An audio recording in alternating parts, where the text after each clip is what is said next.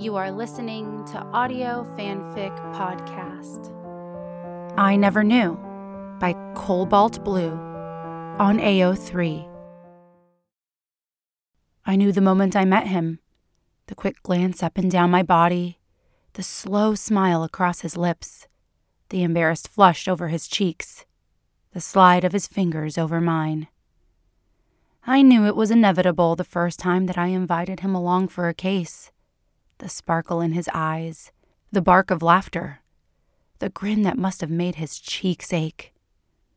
I was lost. I knew it was imminent the night he brushed his fingers over mine and nudged his slippered foot against my ankle. He looked at me with the sparkling eyes and the small but shy smile. He knew then as well. A whisper, a murmur, a kiss. We stumbled into my bedroom, hands clutching and fingers questing. I never knew the slide of buttons through buttonholes could build anticipation. I never knew that the brush of a mustache against my neck could make me whimper. "Holmes," he rasped as he bit my collarbone. I keened. I never knew I could make that sound. Neither of us were inexperienced, but my fingers trembled as I brushed them over his shoulders, down his arms, across his chest. I never knew that a splash of freckles against pale Scottish-bred skin could be so enticing. I never knew it could make me want to taste each and every single one. I never knew I would be unable to stop myself from following the blonde curls on his chest down to and over a quivering belly. "John," I whispered as I fumbled at the ties of his drawers. "John," I said over and over as I freed his cock from the confines of his clothing. A tongue at the tip. I never knew how much I would crave the feel of it. Heavy, firm, warm, musky, smooth. I never knew how desperate I would be when I finally had this.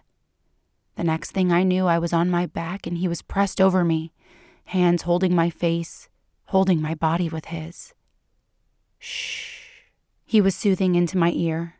"Shh, Holmes, shh." I whimpered. I never knew I could be so starved for another man's touch. "Please," I said softly, desperately. "Please, John, I never knew. Please." "Yes," he soothed. I never knew how much I needed to hear that. I was lost in the feel of our naked bodies as they pressed and rubbed together. I never knew I would be too far gone to care that we did nothing more than rock against each other to completion. I never knew that all I could want or need from another man was simply skin against skin.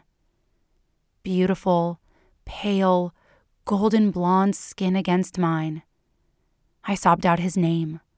He whispered mine in my ear. "I never knew," I said. "I know," he replied.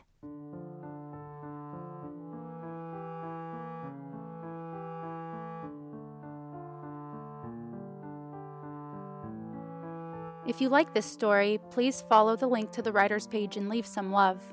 Kudos, comments, or subscribe. They'll love hearing from you. Then you can head over to our Patreon page and contribute to Audio Fanfic Podcast. As a member, you are granted early access to one new story per month. That's www.patreon.com/audiofanficpod. Thank you for listening, and remember, the stories are out there.